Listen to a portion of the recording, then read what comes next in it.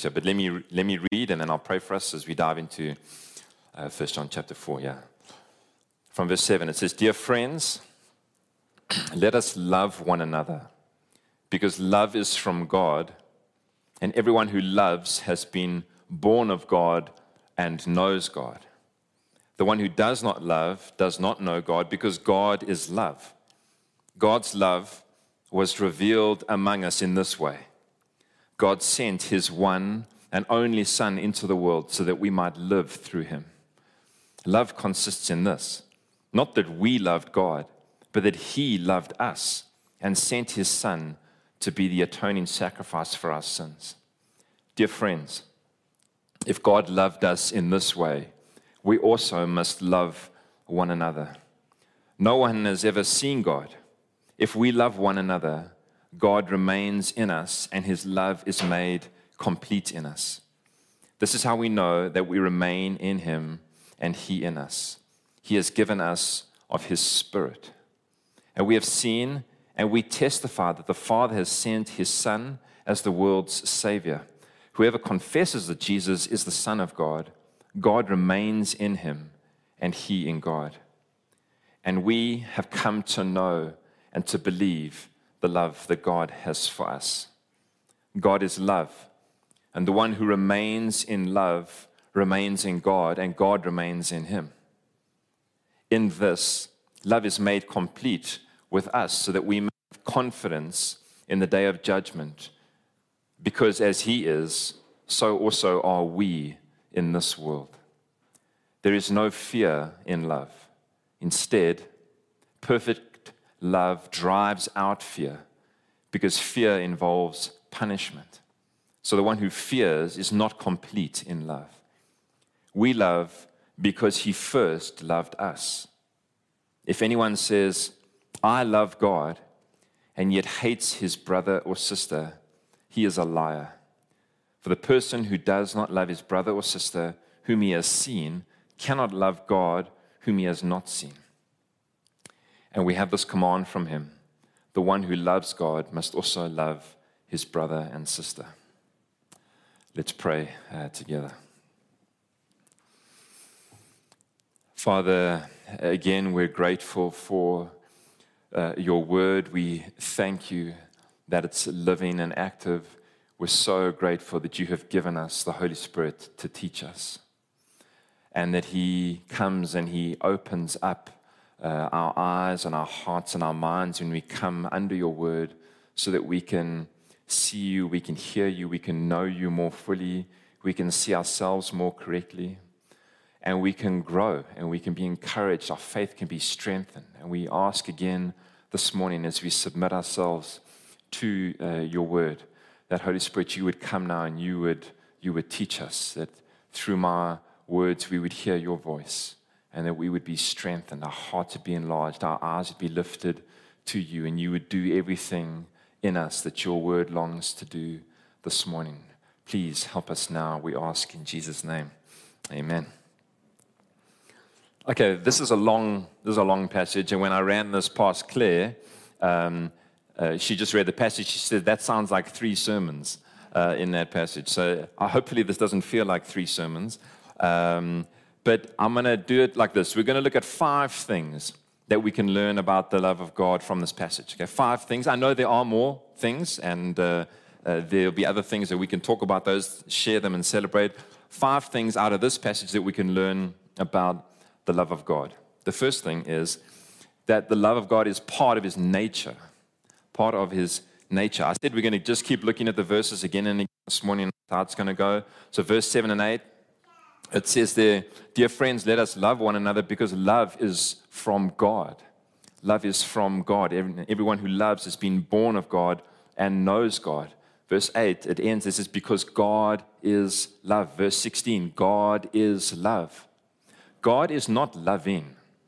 God does not do loving things. God is love. In his character, in his nature, God is love.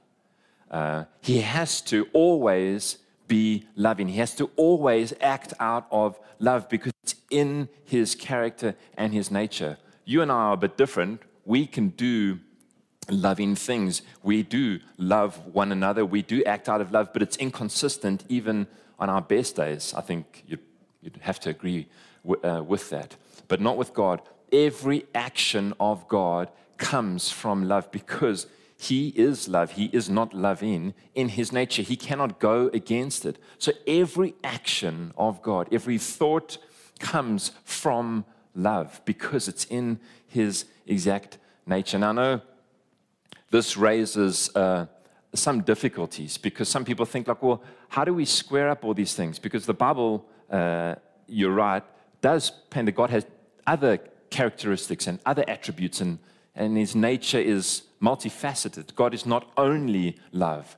God is also holy and righteous and just and a God of wrath and vengeance, His enemies. But God is never changing gears. He's never loving there and then acting in wrath over there. He's consistent. Every action is love. So even when He's extending wrath or justice, it's out of love.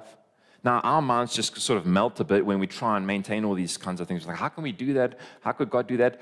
You know, our inability to understand, comprehend God doesn't render Him inconsistent and not true. And the point I want to make here is that He just always acts in love. And if you're a believer this morning, maybe the encouragement to you is that every action God takes towards you, every thought that God has towards you is grounded in love. Love that's part of His nature, and love for you because He has set His affection on you. And we need to veer away from the temptation to carve God up and say, well, I love this part of God. I love the loving part. I love it when He's acting in love. I don't like, the Old Testament angry God, when He's just like smiting villages and doing all that stuff. I don't like that God. That God is acting in what? Yeah, that God is acting in love because God can't not act in love. It's part of His nature, His character. He's always acting in love.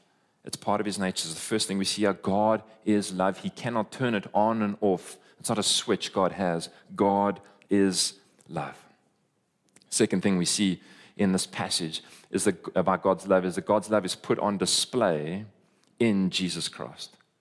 His love is put on display in Jesus Christ. Verses 9 and 10, God's love was revealed among us in this way. In this way, God sent His one and only Son into the world so that we might live through Him. Verse 10, love consists in this. In what? We're listening, John. Love consists in what? Not that we loved God, but that He loved us and He sent His Son to be the atoning sacrifice for our sins. God's love is demonstrated. It's put on display in Jesus Christ. If you wonder what God's love looks like, it looks like this. It looks like the Father sending His one and only Son to be a sacrifice in our place for our sins. That's the atoning sacrifice. It's a love by its nature is a self-sacrificing thing. If it's a self-serving thing, you're not loving because this is what? Love consists in this, that the Father sends the Son to be an atoning sacrifice. God shines the spotlight. The Father shines the spotlight on the cross. And I'm grateful that we have an event in history, the crucifixion of the Son of God. It's an event, something that happened whenever you're wondering, I wonder how God feels about me. I don't know if you ever sit with your thoughts like that and just think, I wonder how God feels about me. There is an event in history, time-stamped event that God has put into human history to let you know that you would never, ever have to doubt and wonder, I wonder how God feels about me. It says God demonstrated His love in this. He sent His Son to the cross for you. And it's fixed and it's there. It's not changing. It actually happened. That is how God feels about you, about the world. Self-sacrificing love. Jesus speaking in John chapter 15, verse 13, says this, no one has greater love than this to do what? Lay down his life for his friends. It's this self-sacrificing nature of love that just blows our minds. And Jesus is the highest demonstration of it. God's love is put on display for us in Jesus. He didn't leave us to like wonder, I wonder how God feels about us, like staggering around in the dark, mumbling to ourselves. No, there is an action, there's an event in history that you can go back to again and again and again and say, that's how God feels about me. God has demonstrated his love.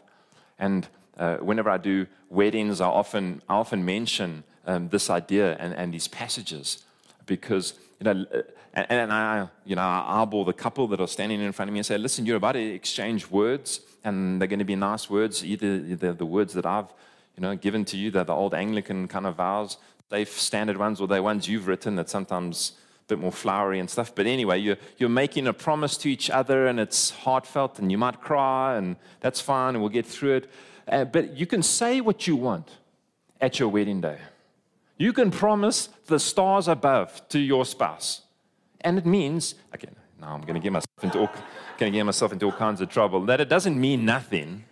It means a lot. Okay, it's very special. I did it as well. I mean, everyone does it. It's a covenant. You're making promises there. But it means peanuts if you don't follow through in action every day God gives you together to actually do what you're promising. Love is not emotion. Your butterflies there. Say, oh, I'm so excited getting married. I love you. I love you. That's lekker. What does it actually look like on the ground? It says, for God so loved the world.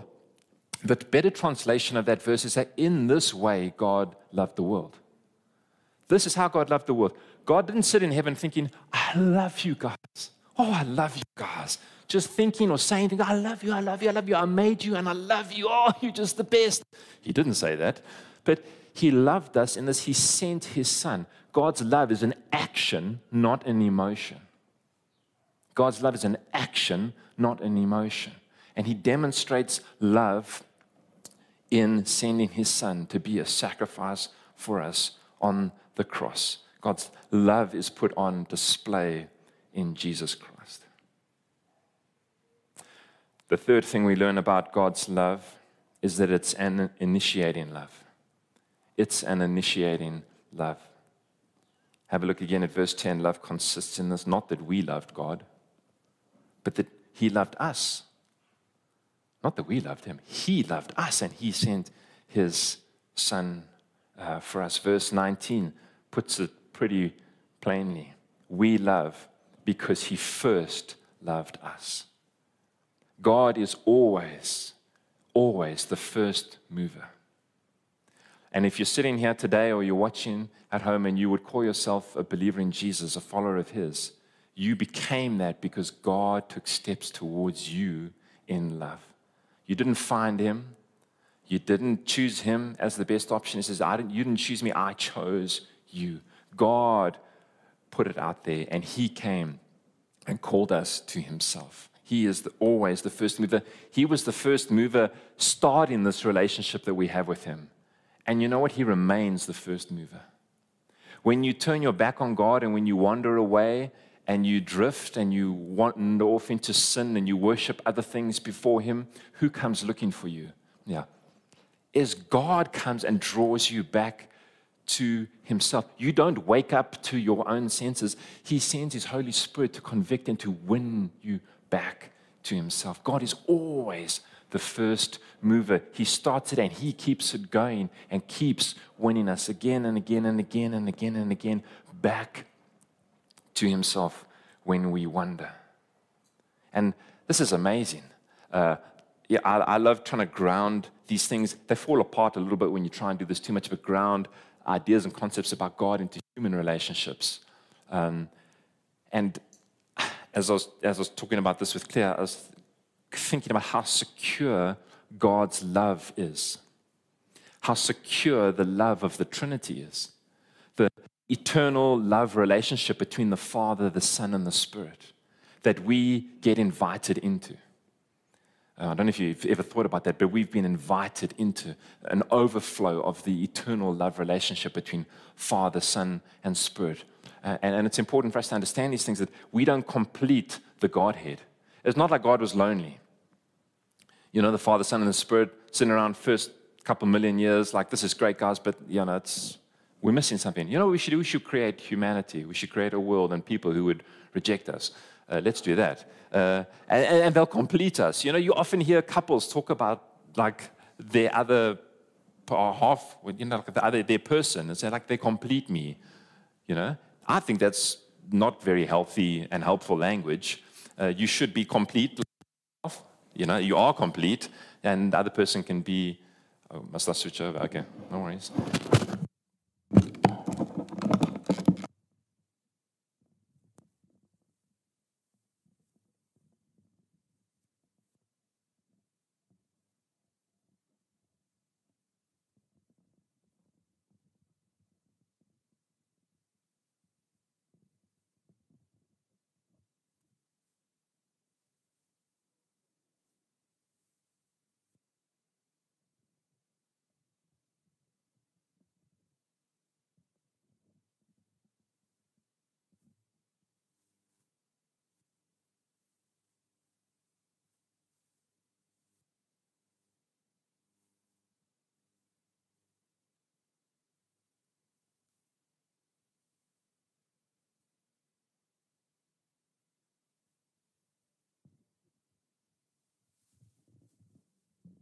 Hello?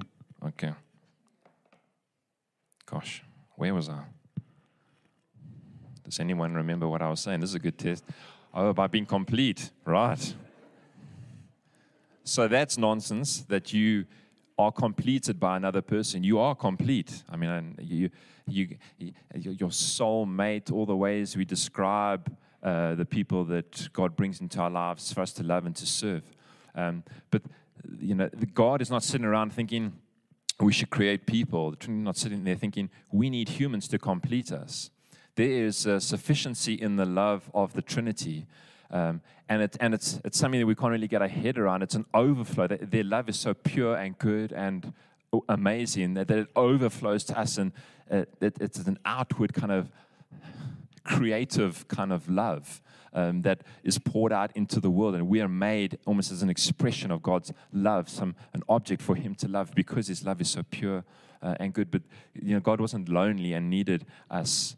So He doesn't initiate love relationship with us because there's something lacking in Him. It's because there's an overflow, there's an abundance of love in the Trinity. And because it's so pure and good, God would want to share that with us. And we're invited into that. But I wanted us to just mull on that a little bit, that God is the initiating one. God took steps and continues to take steps towards you, knowing full well that you would reject Him and would still continue to wander away and remain faithless while He remains faithful. Imagine being at a wedding where there's a groom delighting in his bride. It's easy to imagine that, eh? I mean, a lot of us are young. A lot of you have been married recently. I think I did some of your weddings.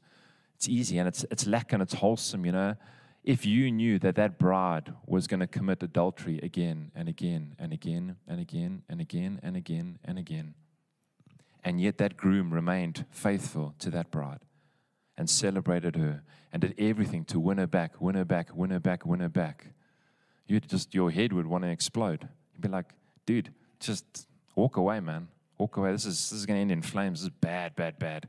You're just signing up for trouble here.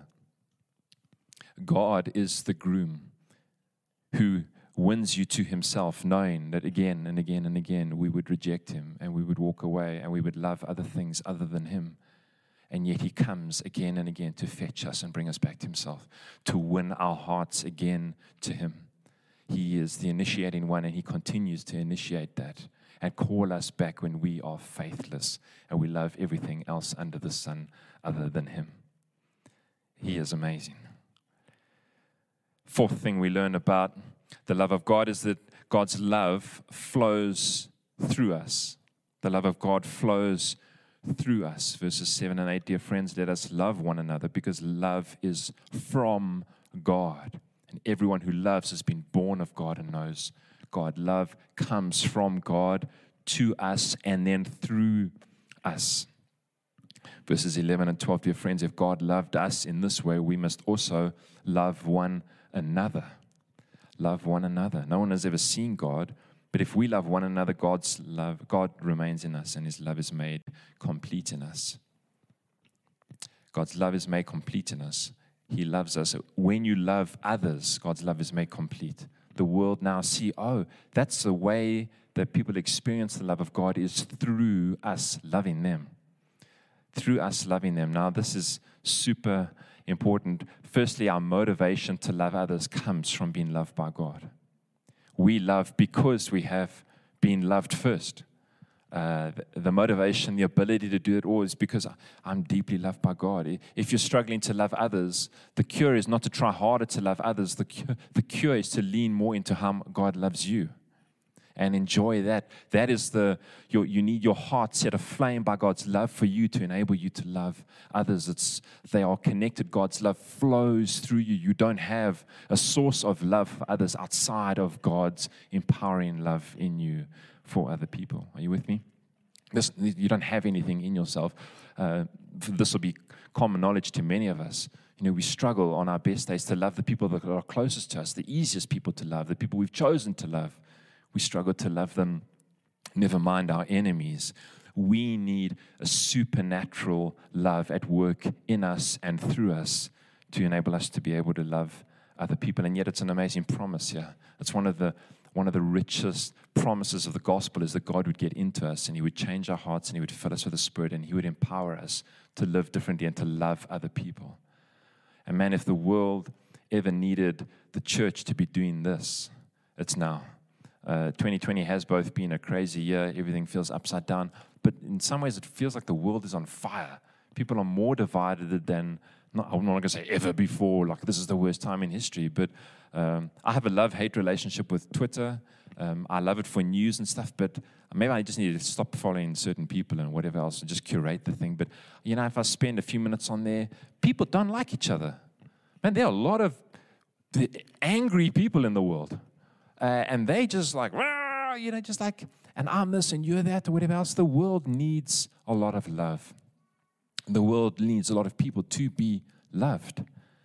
And God needs His church to be loved by Him and then out in the world loving people with a supernatural love, not a worldly kindness. I'm not talking about that, not a niceness. Not a niceness. The world doesn't need a niceness. The world needs a supernatural experience of the love of God working through His church into their lives. It's very, very different. It's not charity. It's not good works. It's not other stuff like that may be good things. The supernatural, Holy Spirit-empowered love of God at work in us and encountering other people, that is what will change people. When they encounter the love of God, we're going to talk more about it in detail a bit later on. That's what the world needs, desperately, desperately. The fifth thing, God's love drives out fear. God's love drives out fear. Verses 17 and 18 in this, love is made complete with us so that we may have confidence in the day of judgment, because as He is, so also are we in this world. There is no fear in love. Instead, perfect love drives out fear because fear involves punishment. So the one who fears is not complete in love. Fear has to do with punishment. Talk about this relationship between love and fear. Love and fear. There are two areas here that you can be afraid of. John's referencing Judgment Day. Fear of that day of standing before God. Is there an eternal punishment awaiting you? And I think the Bible makes it abundantly clear that if you don't have a relationship with Jesus Christ, with God through Jesus Christ, you should be afraid of that day. You should be terrified of that day because it's a day of judgment and it's not going to go well for you for all eternity because of that, because there's no relationship. You should be afraid. But if you have a relationship with God through love, there's nothing to be afraid of. You have no fear in love because perfect love, the perfect love God has given you drives out fear. You can approach that day, this is with confidence, that day of judgment. Ever since I've been a believer, I've never ever, not one day, thought that I'm going to stand before God one day in fear. in that judgment day. Reverential awe, yeah, I mean, I probably won't be able to speak. I like kind of John, face on the floor, overwhelmed. But I think when I eventually can stand up and speak and do whatever else and interact with God, I don't have any fear, because the Bible reminds me that my life is hidden in Christ with God. I don't have a righteousness of my own. All of my eggs are in the basket of Jesus' perfect righteousness. When God looks at me, he sees his son, and he's like, hey, come, I love you, come to me. Welcome. Hey, Doug, we should have spoken more while you were alive, but now we've got time to catch up. I'm going to get a welcome because I'm in Christ. And I have no fear of that day. I have no fear at all of that day. And if you're a believer in Jesus, you should have no fear of Judgment Day. If you're not, you should be terrified of that day. And you should hear these words and turn and place your faith in Jesus, so you have confidence in that day of judgment. But it's not just a fear of that day. It can be a fear of all the days between now and that day. A lot of people live with deep fear and anxiety around what every day will bring. Why? Because they forget the love of the Father. Forget the love of the Father. The perfect love of the Father drives out the fears of today and tomorrow. It drives it out. If you spend a couple hours every morning soaking in the love of your Father, reminding yourself that every single thing that happens to you, every single minute of every day is under his watchful gaze and his sovereign hand and his perfect love for you, the fear and anxiety would drain out of you. Not necessarily the difficulty. There may be difficult days and hard and heartbreaking things and overwhelming things, but you wouldn't doubt the fact that the Father loves you, because his perfect love drives out fear.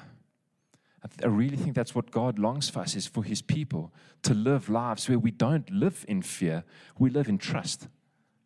We live in trust. The more time you spend with your Father, you learn to trust him, because you experience his love for you, and every time I go to him, I receive love. I receive love. He affirms that. When I call my kids to come to me, and Jono runs, and I stick up my hand, you know what he's thinking? We call them the tickle spiders in our house. The tickle spiders. I tickle him to death. He loves tickle. He's got the cutest little laugh. I tickle that kid to death. I wrestle with him. He's very affectionate, so I love hugging him. I hug him like 15 times a day. When Jono comes, when I call him and I put out my hand, the only thing he's thinking is I'm going to tickle him, or I'm going to cuddle him, or I'm going to love him. He's never ever thinking these hands are going to smack me. Because day after day, interaction after interaction, I have ingrained in him that I'm your Father and I love you. And these are hands of affection. They're not hands to hurt you. And the same thing is true when you come to your Father again and again, day in and day out, and you soak your heart and your mind in the truth of his word, and the Holy Spirit impresses again and again on your heart. Your Father loves you. Your Father loves you. Your Father loves you. And your trust in him grows. Your trust in him grows. Fear is driven out and trust rises. Faith replaces fear. That's what God's love does in us. It drives out the fear. As we close this, let me point you to one verse that's really, really important. Verse 16. John says this, and we have come to know and to believe the love God has for us. We have come to know and to believe the love that God has for us. Let me ask you that question. Can you say that with the same confidence that John says? Have you come to know and to believe the love that God has for you? Because it's the most important question you need to answer in this whole passage. And it's not about how to be a more loving person. It's about, like I said, you need to come to know the love and believe the love the Father has for you. And for some of you, maybe here, maybe listening at home, this may be the first day that the love of the Father invades your life. It invades your life through your belief in Jesus, through the presence of the Holy Spirit. You have a love encounter with your Father. Have you come to believe the love the Father has for you? Because you were made to be loved and to love. You were made for this. And those of you who are Christians, maybe you can remember when you became a believer, and how those early days have just been overwhelmed by the presence of God, like the sense of forgiveness, the indwelling Holy Spirit. You felt so deeply loved. Maybe it's been ages since you really soaked in that and found joy in that. That's not something that should be right. That's not right for us. We should live there in that wonder, like, oh, my Father loves me. That's the work of the Holy Spirit, is refreshing that memory and that reality for us. You were made for it. And here's it. If you don't find it in God, you're going to look for it in other places. If your heart's not loved by God, deeply, deeply loved and satisfied in that love, it's going to go and try to find something else to plug that hole. It's radically important that we come to know and believe the love that God has for us. And then the last thing I'll say is love needs to be practically lived out. As a church community, we should be asking ourselves, how do we do this? How do we practically live out lives of love with one another? I know that it feels like we're still coming out of the haze of COVID-19, and it could still be hazy for a while still. You know, we've forgotten how to love each other. We've even forgotten how to be with people. All of this observing social interaction, it's weird. I see some people, who I like, and like they see you and like they're keeping their distance. And I understand we should all keep our distance. I want to be on record, on video, saying you should keep your distance, keep your mask on and stuff. But 6 months of not being with each other and not being close to people has made us all a bit weird. A little bit. Some people not. Some people just come up and give you a hug. They couldn't give a stuff about COVID, whatever's. And other people they're a bit like, hey. And then they don't know if they want to go to church. They don't know if they want to lean into Christian community again. They've sort of forgotten how to love people. And we need to find this again. We need to lean into relationships more with each other. Masks don't help to be able to see what is going on with a person. But it doesn't mean we can't love each other. And practically, there's two things here. These are two ways in which you can love other people. The first is that you go to work on your own character. You go to work on your own character. You allow God, through the work of the Holy Spirit, to change you. You spend time with God. You spend time in His Word. You allow your life to be a continued under construction. Not you be the best you that you can be, not that kind of nonsense, but you just allow God to continue to transform you and make you more Christ-like. It makes you a greater gift to a community of believers as God changes you and transforms you and makes you more loving. So it's not just other stuff, it's working on yourself, think first, and then secondly, it's loving each other in practical ways. I had a very long list here, which I carved down. I looked at 1 Corinthians 13. You can go and read that again. It's a great chapter to work through to assess the condition of your own heart and how loving you are towards other people. But as we come out of this COVID haze, we need to find new ways to serve each other, to pray for one another. Praying for your church community is the greatest gift that you can give them. I'm going to say that again. Praying for your church community is the greatest gift that you can give any one of them. You don't have to let them know that you're praying for them. If you want to, that's fine. But I want to encourage you, this is how we love one another. We pray for each other. We bring each other before God, the one who can do immeasurably more than we ask or imagine, and we submit each other before the Lord and say, Lord, would you bless them? Would you help them? Would you strengthen? Would you comfort? Would you guide? Would you lead? Would you provide? We pray for one another. It's a practical way of loving each other. We think the best of each other. We think the best of each other. When our minds are tempted to wonder and think, less encouraging thoughts about each other, we rein those things and we bring them under the obedience of Christ. And we want to think the best. We don't blow smoke, but we want to think the best of each other. We want to honor each other in our thoughts. It's a way of loving one another. We want to forgive each other quickly. Forgive each other quickly. We're going to offend each other again and again. And a loving community is built when we forgive one another. We look for ways to meet each other's practical needs. It's been lucky in COVID to hear of some people having real practical needs. Some people have lost jobs, they've battled with it. And as a church, both the generosity of the financial giving that we've seen in the church and the ability to be able to dispense help and love one another in practical ways is felt right and good and biblical. That's what a church should be. And we should not just do it in an institutional sense, we should do it in an individual sense. We're looking, where are the needs in this body of believers, Father, that I'm a part of? This is my family. Where are the family needs? Where are these needs in my family here? Where can I meet them?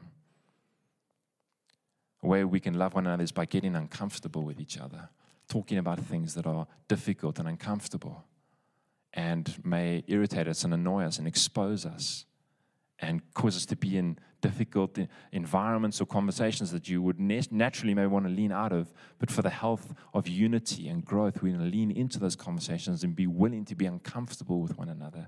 That's a practical way of loving each other. Making it a priority. Making it a priority.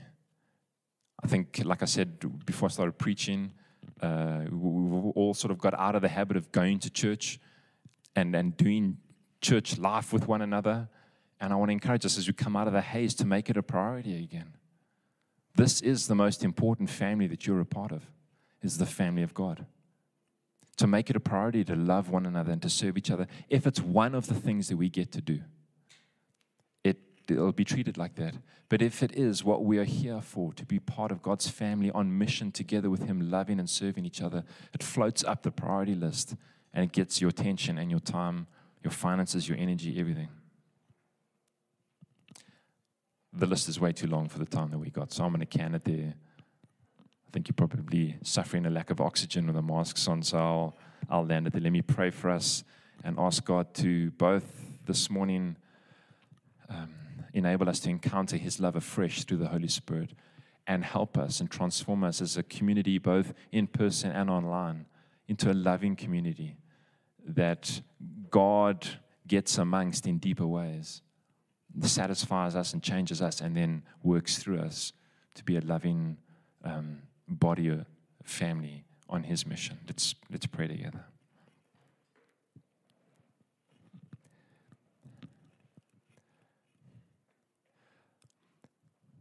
Father, thank you for the love that you have for us.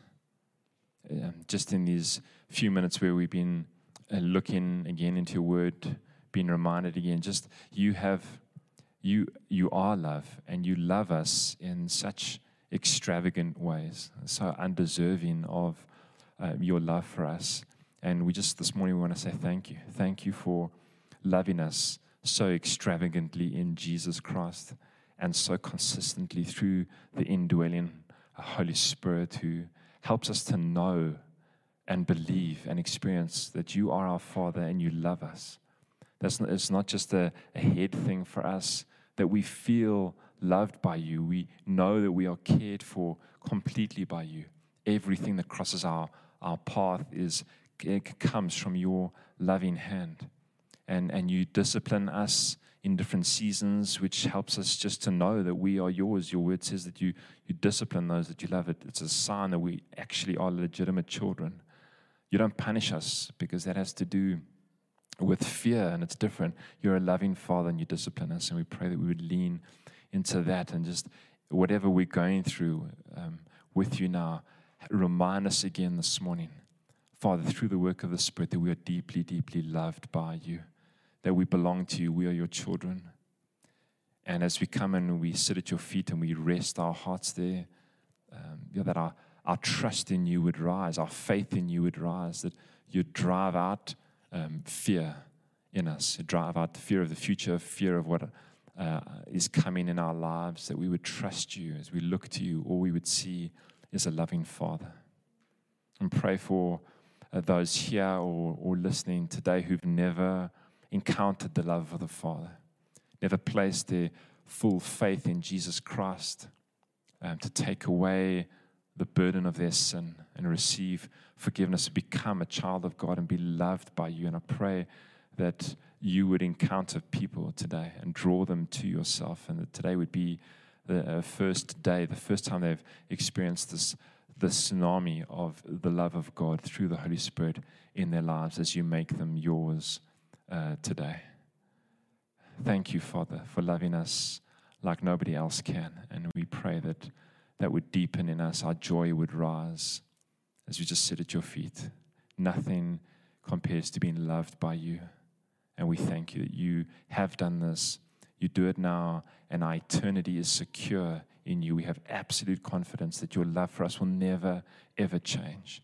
It'll never fade. Nothing can separate us from it. We can't even get ourselves out of this. You have set your affection on us. How we love you for that. Thank you, Father. We worship you. You are too good to us. In Jesus' name.